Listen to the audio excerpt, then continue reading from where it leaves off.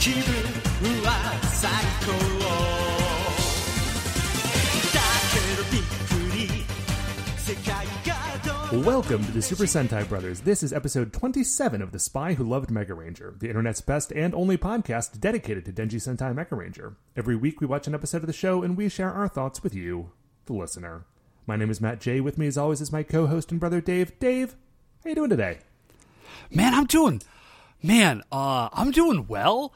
Actually, I'm doing real well. Nice, dude. I mean, nice. Listen, all things considered, there are still, obviously, some problems that are ongoing. That's very true. Sure. But, Matt, vaccines are rolling out. Yes. They have been, they have started to be distributed in the States as of this recording. Yeah, and the Electoral College, as we are recording this, has gone and they went and did the good thing. They just did the dang thing.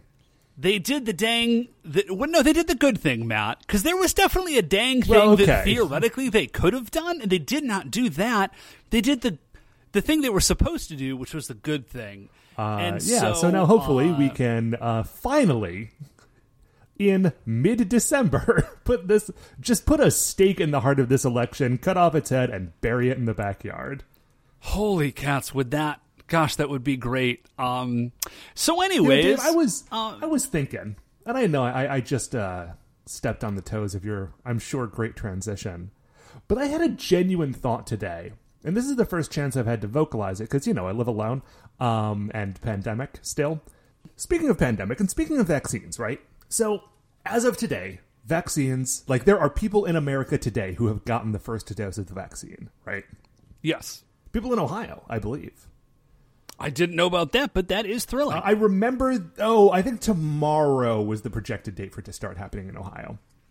Now, I am a 36-year-old healthy man who is not a healthcare worker or an essential worker, and I am able to work from home pretty much indefinitely. So... I recognize the fact that, I am near the, maybe not the end of the line for the vaccine, but I'm near the end of the line. It's not coming, right. It's not rolling out to me personally for some time. But here's my question. It's not like they're gonna send me a letter, right? At what point do I just call the hospital every day and I'm like, hey, it's not today, I know, but is it next week? Is it next month? I have no actual idea what the...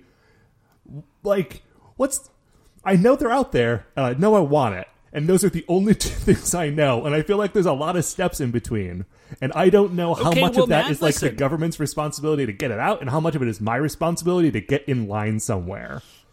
First of all, there's the boring true answer to this question. Which is that we don't know, and someone will tell me, I'm sure, as soon as it's available.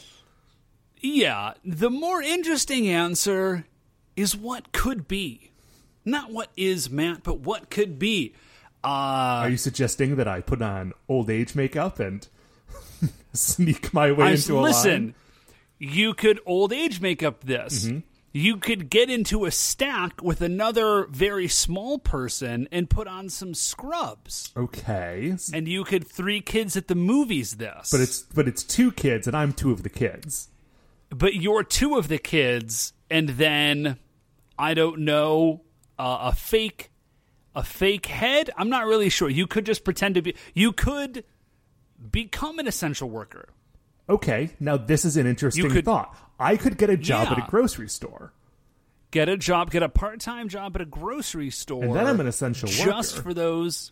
Then you've got that sweet, sweet Benny of getting the vaccine. Now, by doing that, you would be increasing your potential exposure to the virus. Sure, flip side. That is the flip side. But, high risk, high reward, Dave.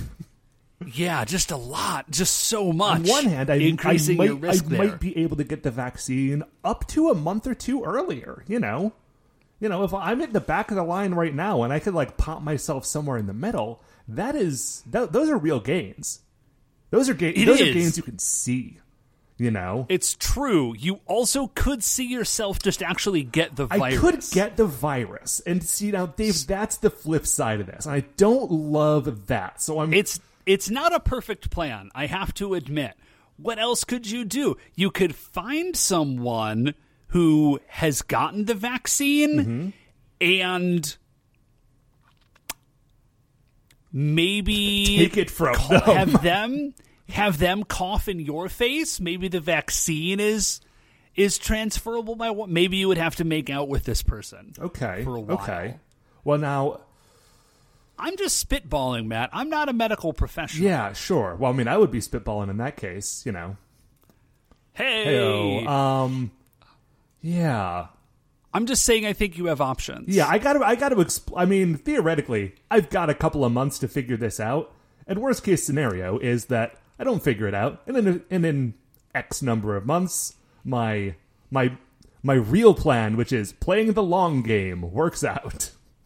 Yeah, I'm going to guess that you will just call the hospital and they will collect like 10 pieces of demographic information about you, and then they will say, all right, well, you're in the spreadsheet and we'll call I'll see you in June. I'm going to guess that that's probably what it is, but who knows? Yeah, it was just weird because today was the first day where, like, that was a real thought I could have.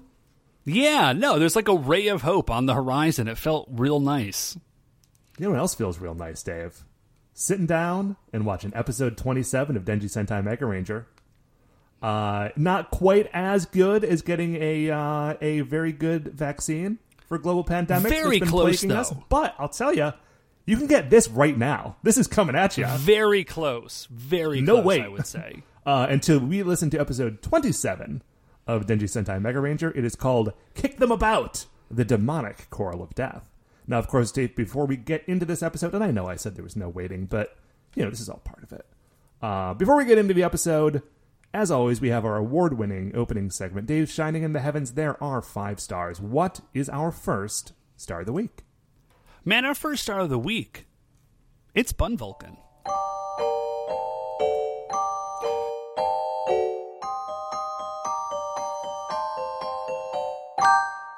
Welcome to Bun Vulcan. So anyways, Matt, I made another cake. Nice, nice. I did, yeah, thank you. It turned out well. I'm assuming it turned out very well. The reports are positive. I haven't tasted it yet. So it was our buddy Bill. It was his birthday as well. Bill's been on the show, not for a long time now, but he has been on the show. And I messaged his wife, and I said, hey, this seems like a weird question. You would think I would know this. Like, Bill and I have been really good friends for like almost 20 years now. But I said, hey, Bill is my friend that just goes like absolutely bonkers for like peanut butter chocolate stuff, right? And his wife is like, yes, that is definitely, like, you were remembering correctly. It is Bill. And I said, awesome.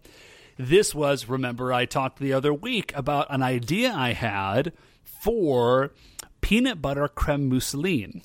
Yes, I do remember this. I did, yeah. So, handful of things. I made a chocolate layer cake. I just used the Hershey's Perfectly Chocolate cake. It's my favorite chocolate cake recipe. The one with the boiled water? The one with the boiled water. I only make one addition to that, or one substitution. That cake, and you could just look it up. It's Hershey's Perfectly Chocolate cake. Here's what I do. It's literally the chocolate cake recipe that is on, like, the cocoa container. Yeah, but it's online too. And so it calls for half a cup of oil.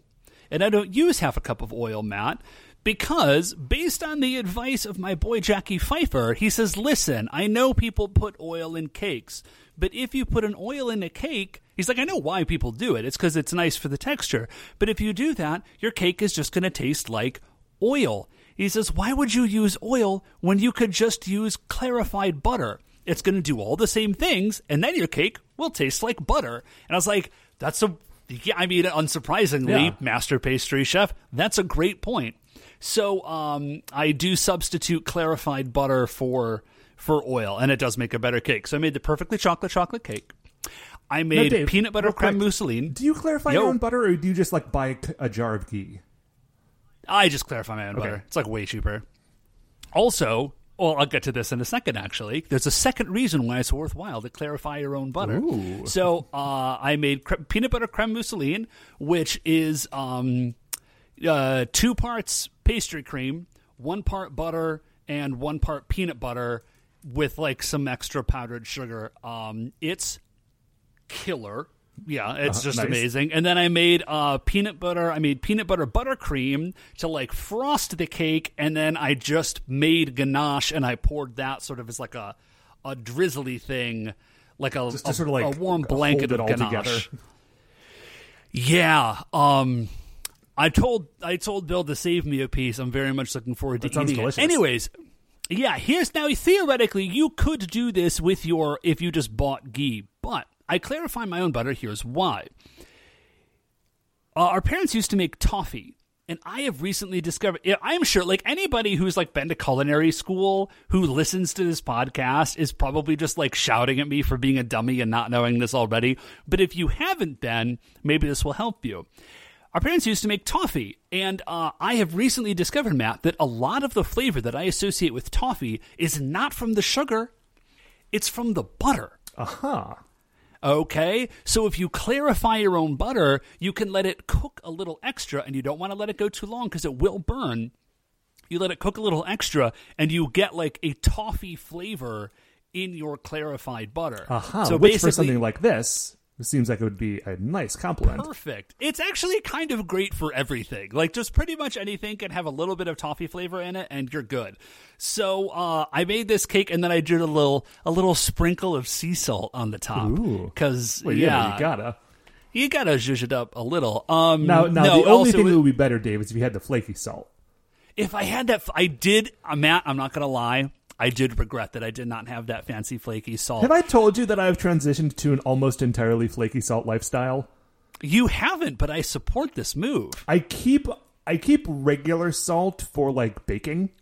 You know, like I don't like put flaky salt like in the dough when I'm making baguettes. No, that makes sense. But like I bought a nice salt cellar. This was like early on in the pandemic when I was just like, I need to. I've seen this salt cellar. It's beautiful. It's Yeah. that wooden one, yeah? It's Love it. it's like a ceramic with a hinged wooden top.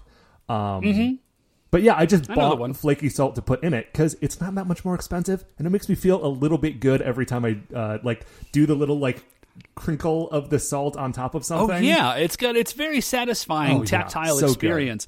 So anyways, man, that's this dope cake that I made. I'm looking forward to eating it. What is our second star of the week?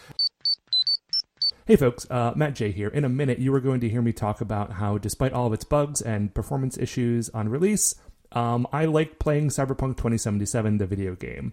Now, I do want to say, before I get into all of that, that both Cyberpunk the genre and Cyberpunk 2077, the video game, have had very valid criticisms leveled against it in terms of both xenophobia and transphobia.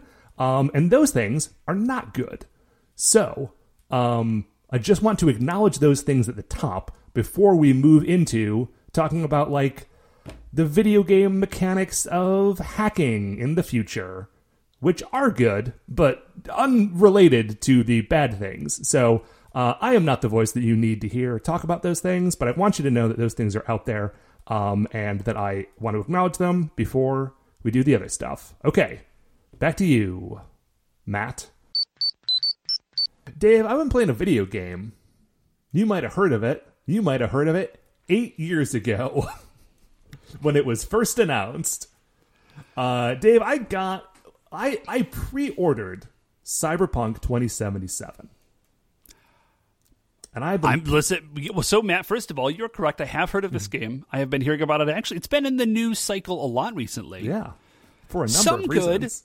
Some not good, great. Some not great, though, which is disappointing to me. Because CD Projekt Red, that's kind of always been one of their things. Like, oh, we A, make great games, and B, like, we're not Bethesda. Like, when we put out a game, like, it's just out, and it's polished, and it's done, and it's great. See, now, this is actually the first CD Projekt Red game I've ever played. So that had been my understanding. And then I fired it up, and I'm like, oh boy, wowzers, this is a different experience than I was looking forward to.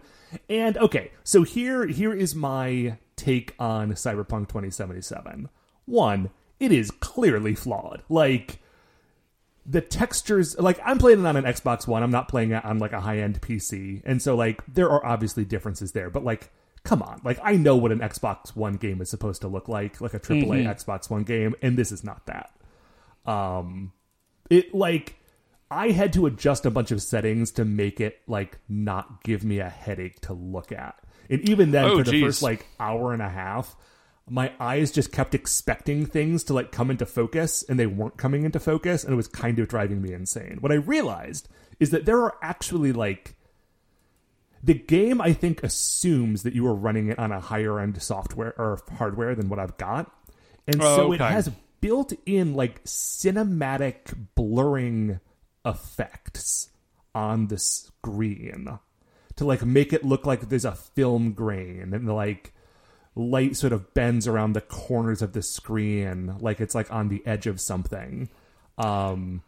Which, in theory, if you're running on a high-end PC, is very cool. If you are running on a Xbox One and a 4-year-old TV, is, like, not super good. So I turned off all that stuff. I kind of got used to how the game looks. And it took me a while to get into it. And, like I said, like, there are definitely glitches. It has frozen up on me a few times. Not critically, like, it will unfreeze eventually if I kind of... like, try to pause it and unpause it, or, like, crouch and uncrouch, or try to jump or something.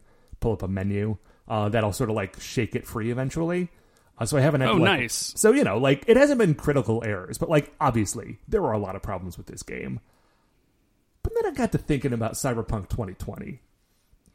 And, listener, I know, Dave, you have read the Cyberpunk 2020 books pretty extensively. Oh, man, I own them. Not only do I own them, but I've actually read the new Cyberpunk game. I heard I'll talk about that in a minute. There's like a brand new Cyberpunk game, right? Oh, yeah, Cyberpunk Red. They've had a really, really, just an astonishingly long time to develop it, Matt. And I'm not sure what they did with that time, but I can tell you what they did not do with that time. Was improve Cyberpunk? Yeah, it certainly is. They just did, man, I don't know, maybe they learned a whole new hobby? Maybe they went on, like, a spiritual journey of self-discovery. They just re-released Cyberpunk 2020 with new art? Yeah, they sure did, man. What they did not do is turn that into a playable game. Because the thing about Cyberpunk, the whole franchise, has always been, like, the world, like, the setting, the aesthetic of it is, like, very good. Okay. Yeah, it's rad. I will say, before I say that I wouldn't want to live there any more than we already do. Sure. Before I say that I love the aesthetic of Cyberpunk 2020 /77 / all of the iterations of it, I want to acknowledge that, like, I have read a lot of articles about how there are, like, problematic aspects of, like, things at the nature of how the cyberpunk genre was developed and in the time that it was developed, sort of like xenophobic, anti-Asian, like, stuff that crept into it. I acknowledge that all of that stuff is true. I like that those articles have all been very good. That is not something that I am the person that you should probably listen to talk about. So I just want to say that before I say that, like, despite all of that stuff, like, I just love Cyberpunk stuff so much. And the only other Cyberpunk game that exists is Shadowrun. And Shadowrun is also all magic-y. And I don't like magic in my Cyberpunk.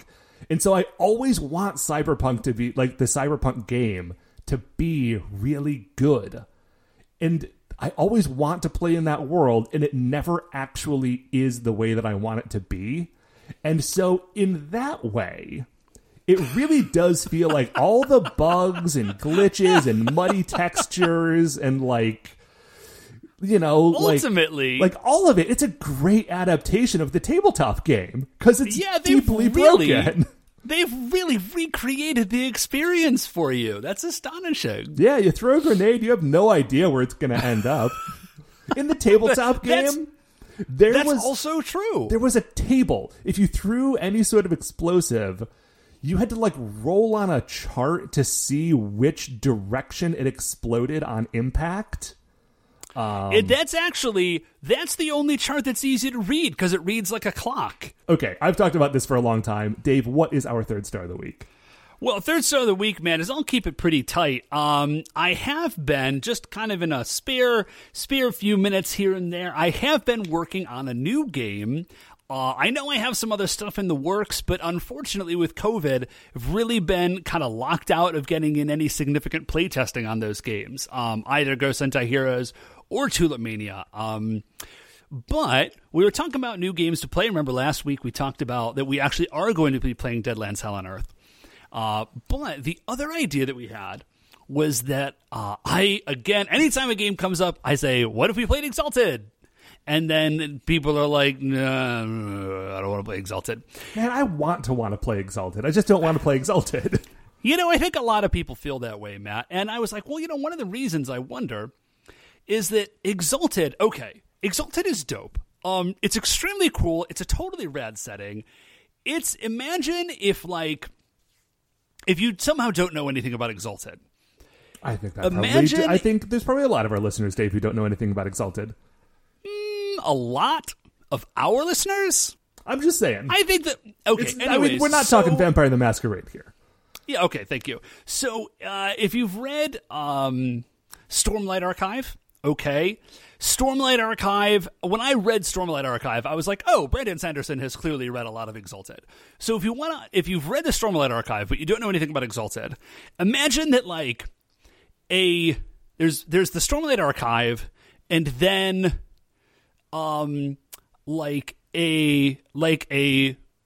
mangaka read his book and was inspired by it and wrote a manga, and then an American got a hold of the manga and turned it into a Western anime in the style of Avatar: The Last Airbender or the new Voltron show, and that's kind of Exalted.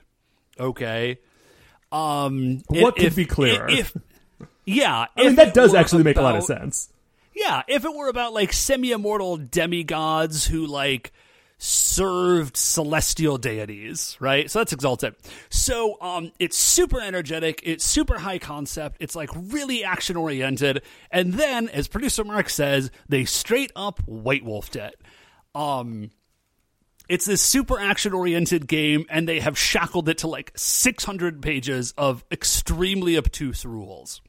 And so I said, what if you could take all those concepts... Yeah, and also the worst thing is that it's 600 pages of very obtuse rules with no functioning index for the book. Well, that's all right. If you've ever played a White Wolf game, I just assumed you knew that there wasn't a functioning index, although they have gotten better about it in recent years.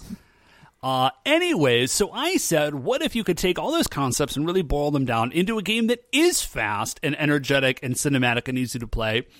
Powered by the Apocalypse System is my personal favorite, and so I am working on a project called Powered by the Unconquered Sun, and it's sort of a fan hack of Exalted into a Powered by the Apocalypse System, and I think I kind of cracked some stuff on it, and it's a lot of fun. I don't know, man. If you want to look at it, I guess you can tweet at Matt and he'll let me know. Or you could email ghostsentaheroes@gmail.com. I was going to say, you've already got a pipeline for this.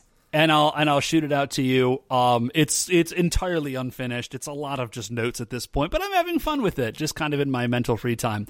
What, Matt, is our fourth star of the week? Dave, fourth star of the week. Let's move quickly. I had my office holiday party this week, which is normally TM Fun Office. Gotcha. Hashtag Fun Office. Normally a thing that we do, we rent out a thing downtown. There's not an open bar, but it's a kind of an open bar. And a bunch of food and door prizes and dancing. And there's either a band or a DJ or both some years. That sounds like a party. And it is. It's a fun party. I look forward to it every year. But obviously, that's not what was happening this year. And so I was kind of I've been wondering all year, what are they going to do? They can't do a party. And so what they did was actually pretty nice. And it was they said, everybody go to, there's a grocery store right down the street from where the office is, and they sort of set something up with the grocery store, and they say, go to the store, go to the curbside pickup, tell them that you're there for the office food kit thing, and they'll just put the box in your trunk and you can go home. And when I got home, I opened up the box and it's full of like a bunch of groceries and a bottle of wine and some written instructions on how to make chicken pot pie. Or there was like a veggie option that I could have chosen. Dude, that's cool. Yeah, and like, you know, like stuff for like to make a salad and like an apron with the company's logo on it. And then we all logged into what was essentially, it wasn't actually a Zoom call, but it was essentially a Zoom call where like we all watched a presentation of this woman showing us how to make chicken pot pie. And then like played trivia games and had like a everyone in their own homes but on Zoom dance party, which that part I did not stick around for much of. But it was like, it was one of those things where I was really expecting it to be like unbearably like cringy, but it was actually kind of nice. Man, I don't have jokes about that. Yeah. That just sounds It was great. nice. Dave, I don't know. How was the chicken pot pie? It was pretty good. They suggested that I put sage in the crust, like mix it in with the, you know, like the flour and the stuff. Okay. Which I did, and I get the idea. I think they sort of overdid it on the sage. If I ever do it again, I'll cut that pretty far back. I love sage, but that is a danger. Yeah, you can over sage. You can also over thyme. Definitely. I think it's harder to overtime myself, but whatever. Yeah. But yeah, the recipe was pretty good. It wasn't like we were not encouraged to make like a pie crust underneath, you know. It was just like fill a thing and then put a crust on top. And that, yeah. I ended up having so much filling that I just used my smaller Dutch oven instead of a pie tin, because even with like 2 pie tins, it would not have worked. But, you know. I think you chose the superior option anyways, Matt. Speaking of good options, what's our 5th star of the week? Dave, 5th star of the week is, I don't normally buy myself things in December, but I was looking at my email today. Yeah, you're not supposed to. And it said, your Amazon shipment has shipped. I'm like, I don't recall ordering anything from Amazon that would be shipping to me right now, because I still need to do my Christmas shopping. We should probably talk about that off mic. And so I was like, what is this? And I remembered that I had bought myself what is essentially like it's like a stocking stuffer, but unofficially. And it's like this little... I mean, you could put it in a stocking, so... I guess. Basically, when I lived in France, these many years ago, I had a digital camera, and I had a couple of memory cards. And I got a bunch of those pictures put on a CD. The CD, like, broke in half somewhere, and I have basically not had access to any of my pictures from my year in France for years. But I still have the memory cards, and I still have the camera. And so for years, I'm like, I need to find the cables for this camera, because the camera theoretically still works, and I can plug it in and transfer stuff over to a computer. I was thinking about it the other day, and I was like, man, it's 2020. Technology has definitely progressed since I was there in 2006/7. I'm just going to look up, like, easy ways to do this. And so there's just, like, a $9 gizmo that is nothing but, like, 5 different kinds of memory card port that is attached to, like, a USB drive. That you just, like, plug into your computer. And so, like, it is on its way. It will get here in, like, a week or two, because it had to come from some weird seller on Amazon. And I'm going to, like, actually get to... if those memory cards have, like, not corrupted or whatever, I will actually be able to, like, get my old pictures, at least some of them. And it's going to be really nice, I hope. Dude, that's awesome. And that, Dave, that is it for the 5 stars. We are going to take a break. We are going to watch episode 27 of Denji Sentai Mega Ranger. It is called Kick Them About, The Demonic Choral of Death. It was written by Junki Takegami. It was originally aired on August 24th, 1997. Of course, you can watch along with us either on the DVDs or at shoutfactory.com. And Mega Ranger rules, so you probably should. We will be right back.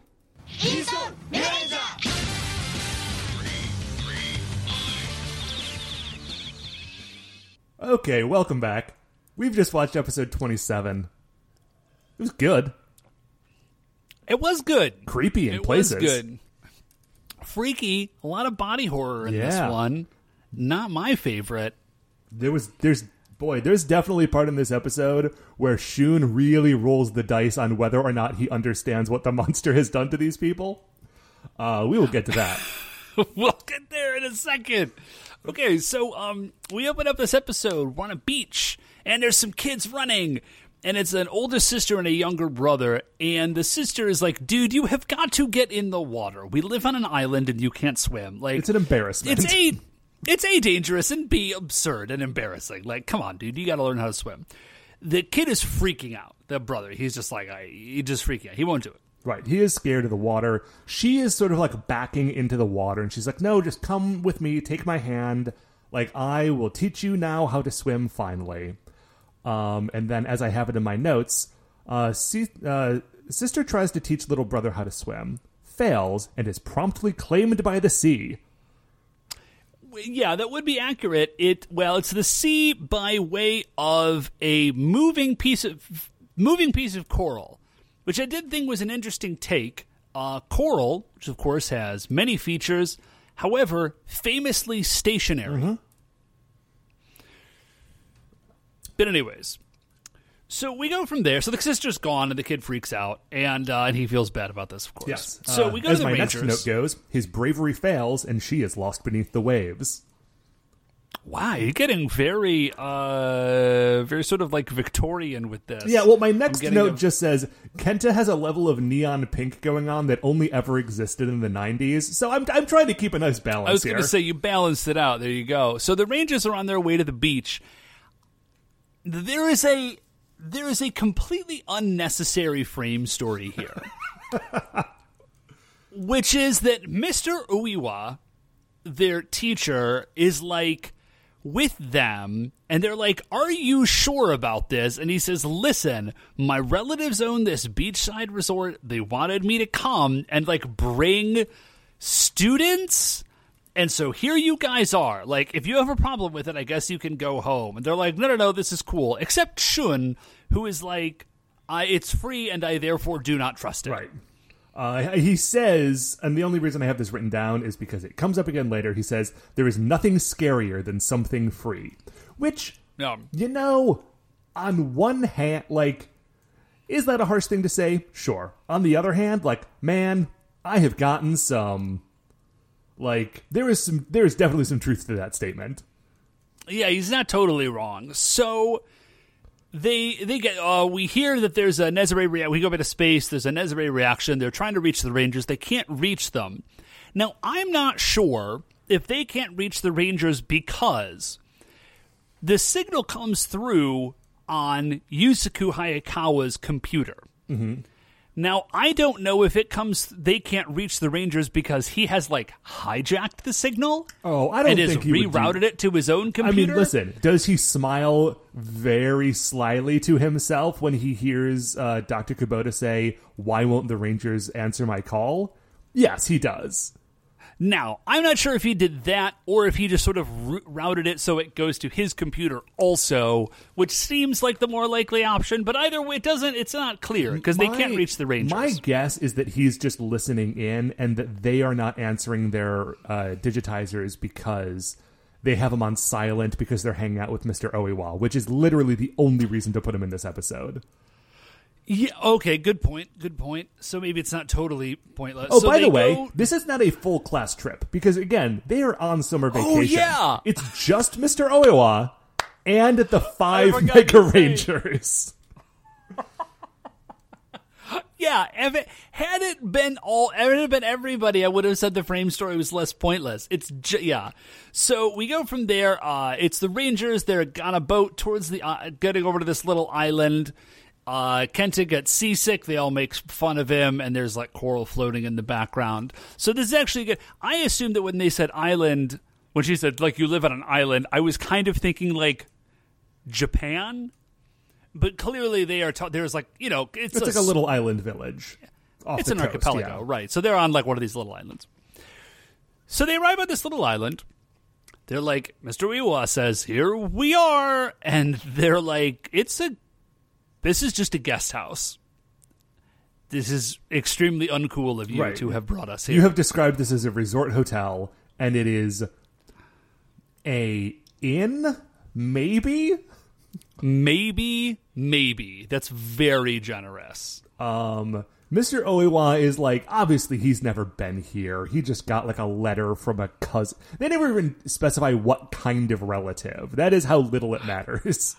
But he's like, my relative lives close to here. I'll try to call him, see what's up. He's like definitely trying to make this okay in some way, and he's not doing a super good job. No, yeah, he definitely isn't, because especially, okay, so there's nobody there. They can't find anybody. They try to call some people, nobody answers. The whole village is gone. They see a little piece of coral, and Chisato picks it up and is like, this is weird. Anyways, Mr. Uiwa he's so uninterested in everything that's happening. I think it's Koichiro says, like, well, I'll go try and find your relative. And Mr. O just says, cool, man, I am going to take a nap. And he just, like, rolls on inside and just lays down to take a nap for the rest of the episode. Well, not quite. He wakes up right at the end. Yeah. So he's out. Kenta is like, okay, well, you were going to go look for his relative, but I came here to swim at the beach, and I have my bright pink, like, beach floaty. You know, like the big round beach floaty? An inner tube. That's the word I'm looking for.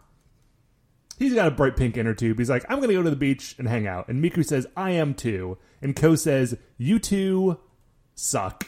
He doesn't say that with his words, but he says it with his heart. He's like, you guys, we have problems. We need to find this person. Please, can you just try to be responsible? And predictably, Miku says yes, and Kenta says no. Yeah. So, Koichiro is looking around. Oh, sorry. So they're looking around.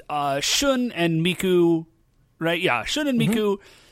They roll into a building. They see that like there's some meat on a grill. It doesn't really matter, but they break up. It's Koichiro and Miku, and then Shun and Chisato.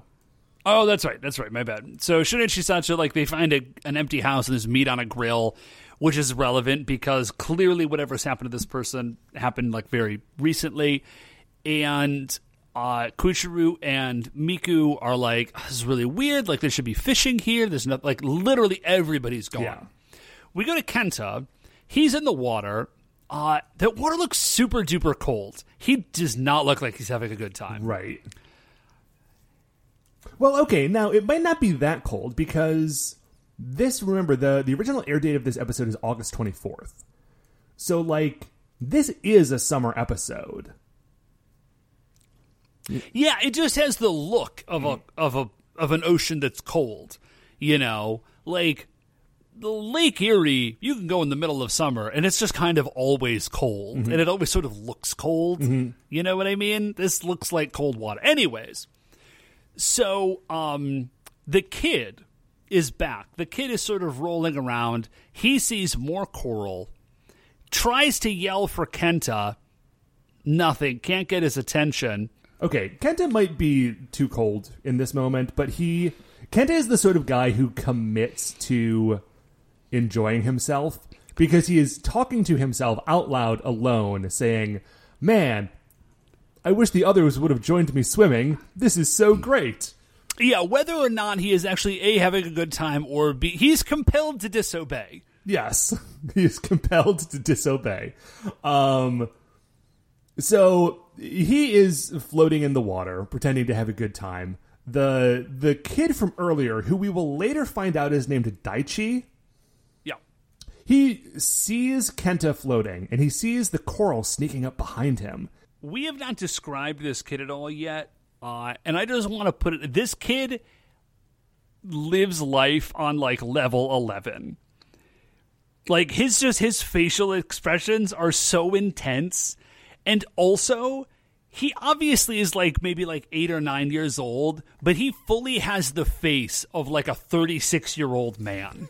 He like does not quite as very like expressive lined. faced. Yeah, I'm super into Daichi. This kid is great. Mega Ranger, give us more Daichi. Although, you know what this show has done? This show has so many times given us characters that we fall in love with, and maybe even given them to us twice and then taken them away. Like, when was the last time you saw Tall Steve? I have it in Tall my Steve. notes in a later part of this episode that I describe a character as some guy who was sitting at Tall Steve's desk. Because, like, that's where Tall Steve should be. Usurpers. Yeah. Or remember the Mega Ranger Bulk and Skull from episode, like, 6 or 7?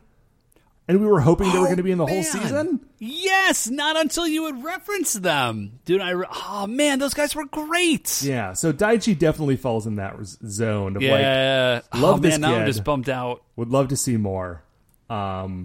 Anyway, Kenta gets captured by Coral Monster in the water and screams. Yeah, it's not great. Koichiro and Miku hear him screaming and come running. They find his neon pink inner tube, and it's covered in like a weird foam, which I did not notice as being weird because I thought it was just like sea foam. Yeah, it is apparently like not It's monster not sea foam. It is some sort of specific unusual foam, I guess. Kenta hears Miku scream. He turns around. He sees her flip-flops and some foam. And at this point, I begin to wonder, is something that is using foam capturing people? Or is something turning people into foam? And I don't know which is worse, but I don't know which one it is from any sort of context cues yet. Yeah, I don't like either version of that. Again, it isn't clear, so, who knows. But, so we go from there. We, Shun and Shisato see the kid, Daichi. They see him running, and they're like, oh, a person who's alive. They should sort talk of to this chase kid. him. Yeah, we gotta talk to this kid.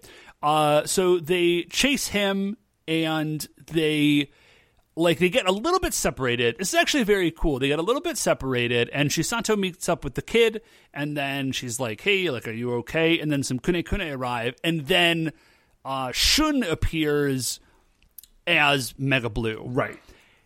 And they do it so smoothly. It feels as though this has got... They've never mentioned this, but this feels like there's got to be like they have a protocol for this. Like, oh, hey, if there's two of us...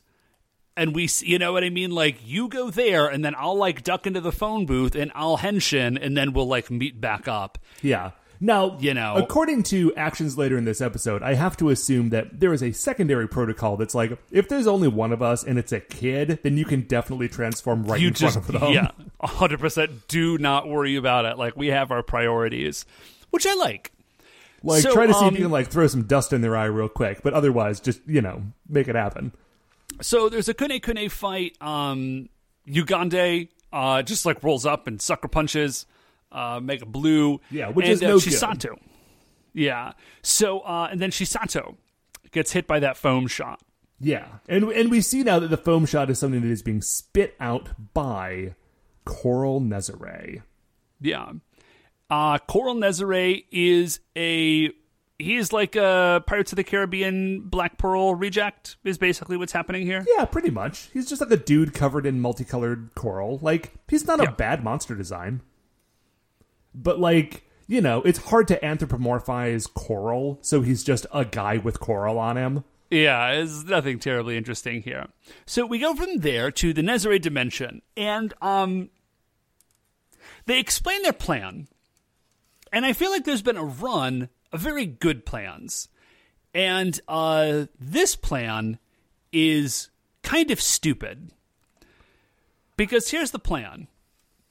They say, check it out. Here's what we can do. Like, even Guirail is confused by this plan. But they say, listen, here's what we're going to do. Coral Nezare is going to turn people into coral. And this, somehow, having too much coral...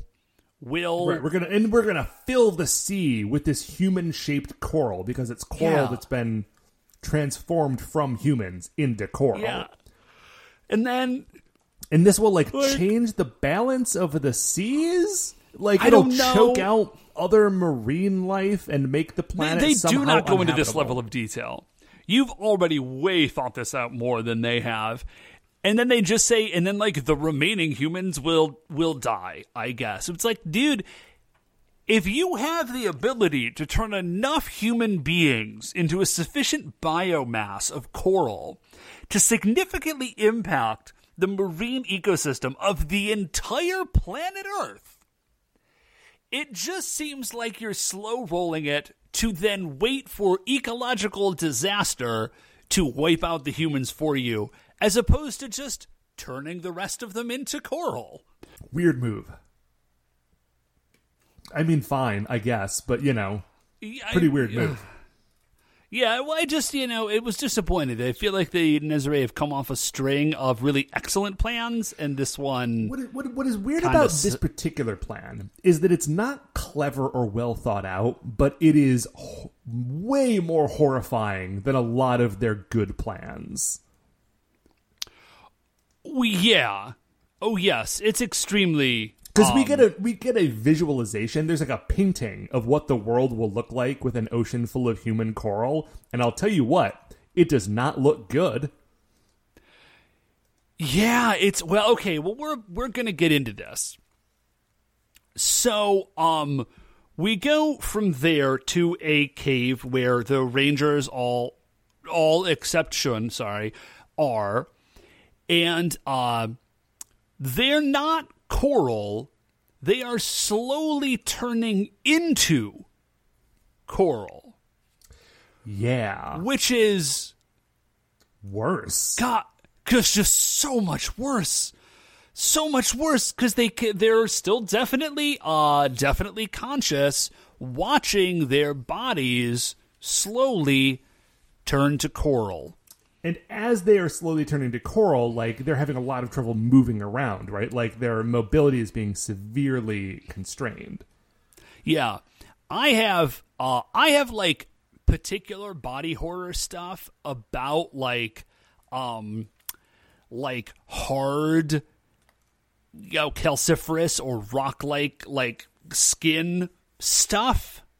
Mm-hmm. And just... I really got the shudders about even at the it's not amazing special effects, guys. No, but I did not. Definitely get the shivers about it. At this point, is this where we begin to see the humans of this town stacked like cordwood, having been turned into coral? Yeah. Yes, we do. But of we course, we do definitely see that thing. They're not actors and actresses who have been covered in coral. They are a bunch of mannequins that have been painted to look like they are humans that have been turned into coral. And that's definitely worse, right? Visually. It's 100% worse. 100% worse. Definitely 100% worse.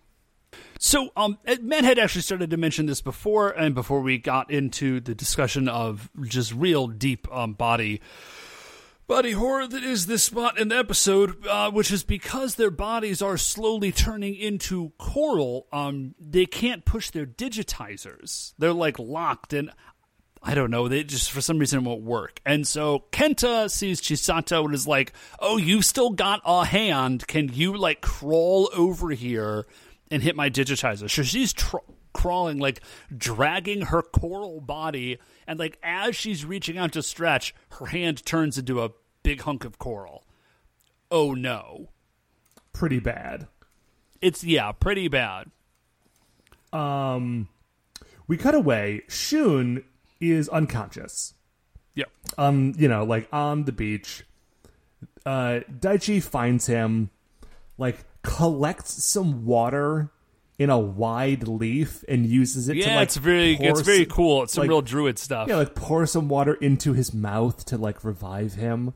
I hope it's not ocean water. Yeah. In any case, Shun wakes up and he's like, yes, small child, thank you for your help. Now the kid thinks everything that's happening here is his fault. And at this point I'm like, that's weird. Do you think it's your fault because you weren't able to save your sister and that was the beginning of all this, and so you have a vague creeping guilt about that's making you guilty about everything?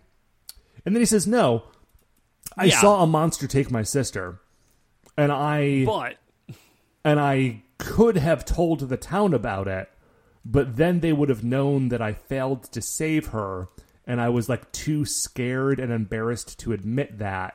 And so they weren't prepared for the monster, and it took them all. And I'm like, oh, well, actually, no, that makes a lot of sense why you would feel guilty about that. I was going to say, man, yeah, he would feel guilty, but actually, I think that's a fantastic piece of writing because that is a very, very 9-year-old reaction. Like, I was afraid of getting in trouble for one thing, so I let another thing happen that was way worse because I didn't want anyone to yell at me. I mean, dude, that's an understandable 9-year-old thing. That's an understandable 36-year-old thing, I say as someone who is 36. Yeah, I actually was just going to say. Like, dude, I get it. A lot of trouble about that, nationally. Sure. So Shun's like, listen, dude, you're 9, like, it's cool, like, it's fine, all right? The goal now is we just have to move forward from this. So, the Kune arrive. Shun does say a nice thing, because the kid says, like, I suck and I have no bravery. He doesn't say I suck. He says, like, I haven't found it, or I've like, lost I'm my bravery. He's like, I am bad and I have no bravery. And Shun is like, you are good and everyone has bravery. Oh, man. Well, he's a Blue Ranger, right? Yeah, dude. Classic Blue Ranger statement. So, but one thing that has not been found, even if bravery has begun to be found, a thing that is not found is Shun's digitizer, because it has fallen off of his wrist. So which would be more or less okay, except the Kune are here right now, and Shun like suddenly realizes this. He's like, "Hey, have you seen a bracelet? It's very important." And the kid's like, "I have not." And Shun's like, "Well, you run, and I'm just going to fight these monsters until you can get out of here." Yeah. So they're fighting, and so the kid doesn't run. Yeah, I really thought at this moment that Shun was like running to draw them off. Like, yes, you follow me, and then the kid can run the other way. No, Shun just ran in and started like arm dragging these fools.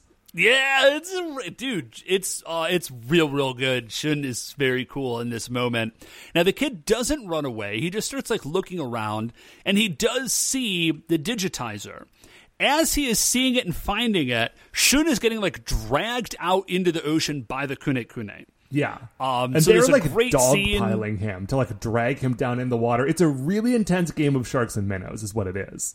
Yeah. Oh man, Sharks and Minnows is such a fun game. Sharks and Minnows is a really fun game if you are a strong swimmer. Otherwise, I'm sure it's a terrifying game. Yeah, I'm sure it is a terrifying game. Also, in retrospect, seems like a very dangerous game. Okay, we should briefly explain Sharks and Minnows, because not everybody... Yeah, man. Very briefly, Sharks and Minnows is a game you play if you're on swim team, and there's one shark at the beginning and a whole bunch of minnows.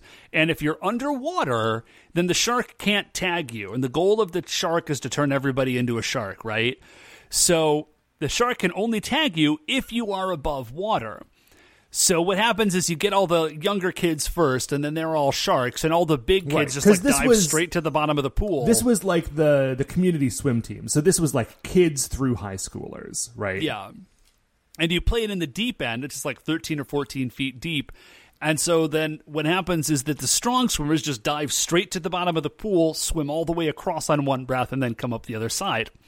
So if you want to win the game, what you have to do is like swim down to the bottom of the pool and like wrestle people up to the surface, right, while underwater. And necessarily the people who are stronger swimmers than you, because if you were a stronger swimmer than them, you wouldn't be a minnow yet.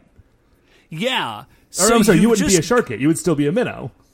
Yeah, so you just got like a bunch of people underwater wrestling, and everyone's holding their breath. Nothing bad ever happened, but in retrospect, it does seem like a dangerous game. Yeah, I mean, it was the 90s, man. So anyways, Shun is wrestling these Kune. It's a great scene. It's very cool choreography. Just water splashing everywhere you're fighting. And the kid... he's got the digitizer and he's trying to get out, but of course they're out in the ocean and he's terrified of the ocean. And in this moment, he finds his bravery and he dives into the ocean.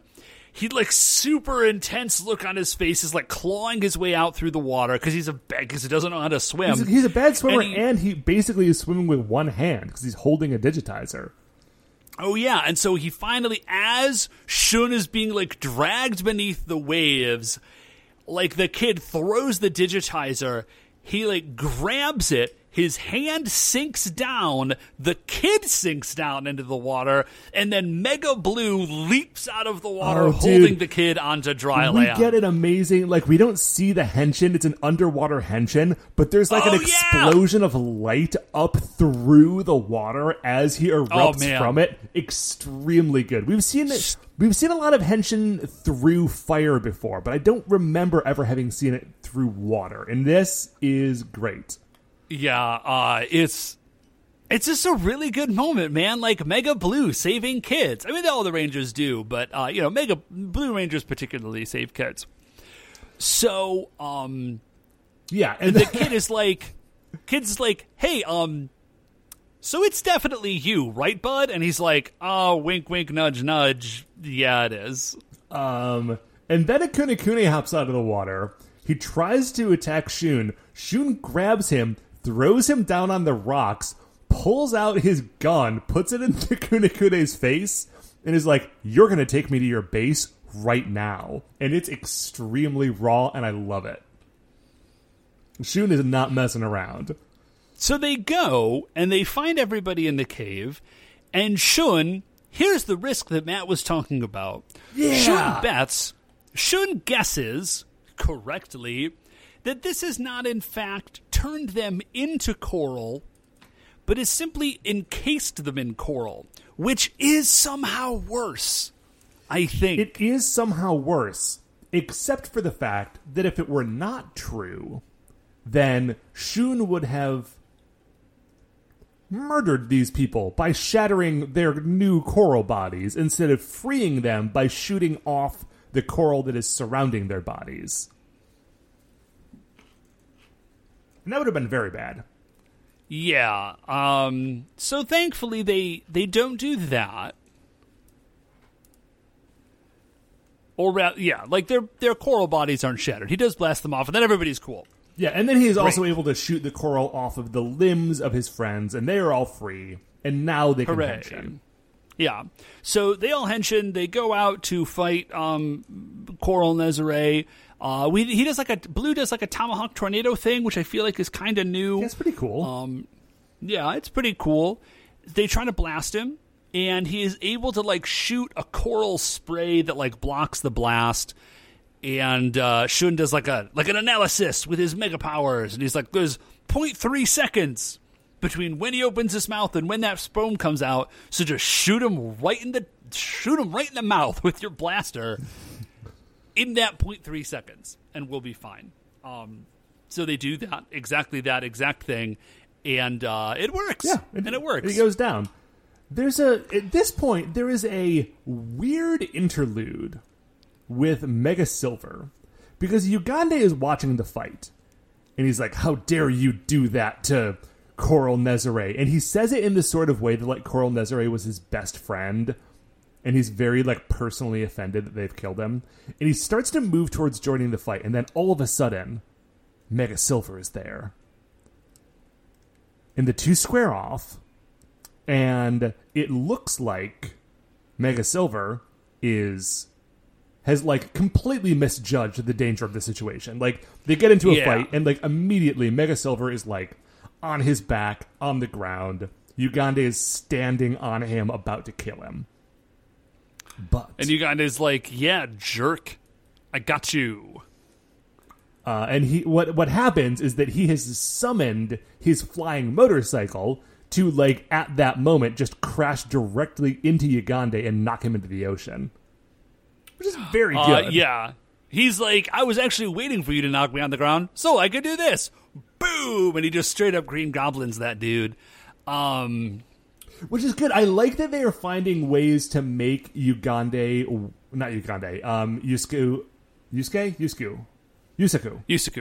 Yeah. I'm glad that they are finding ways to make him work within his time limit.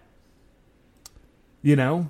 And I'm also now understanding why the Silver Ranger in the equivalent Power Ranger character was not in a ton of that show. Because, like, he was in it, but, like, he did not do a lot as the Silver Ranger. He would sort of, like, come and go pretty quickly. And I don't believe that in that show there was ever, like, an actual hard limit on things. So I'm glad that it works, and I'm glad that I've also, like, resolved that mystery for myself. Yeah, no, it's a tight piece of writing. So there's a giant fight. Coral Nezare has like a cool coral spear now that he didn't have before, and then also he could like shoot tentacle. Now the tentacles thing, he like shoots out these 2 tentacles that wraps him up. That actually kind of makes sense because coral do actually do that. When they're like the fleshy parts of the coral do actually do kind of a similar thing to that. Yeah, although I swear I could have written they go big. When I saw that it wasn't just Super Galaxy Mega showing up, that it was only Galaxy Mega at first, I'm like, oh, well, then he's going to get caught up in tendrils. And then they're going to have to call Delta Mega, and then they're going to have to combine. Yeah, I would say overall, I really like Mega Ranger. The giant fights do... They're lacking. Overall, this series, yeah, they do very much sort of seem like an afterthought. Series, I think we had a lot of good things to say about them. Like in the first, 5 to 8 episodes, there was a lot of really cool stuff. They have fallen into, which, I mean, honestly, this happens every season. They've fallen kind of into being formula. And then they become interesting again when they have to be narratively. So, that's pretty much it. Like, he goes down, and they're like, hooray.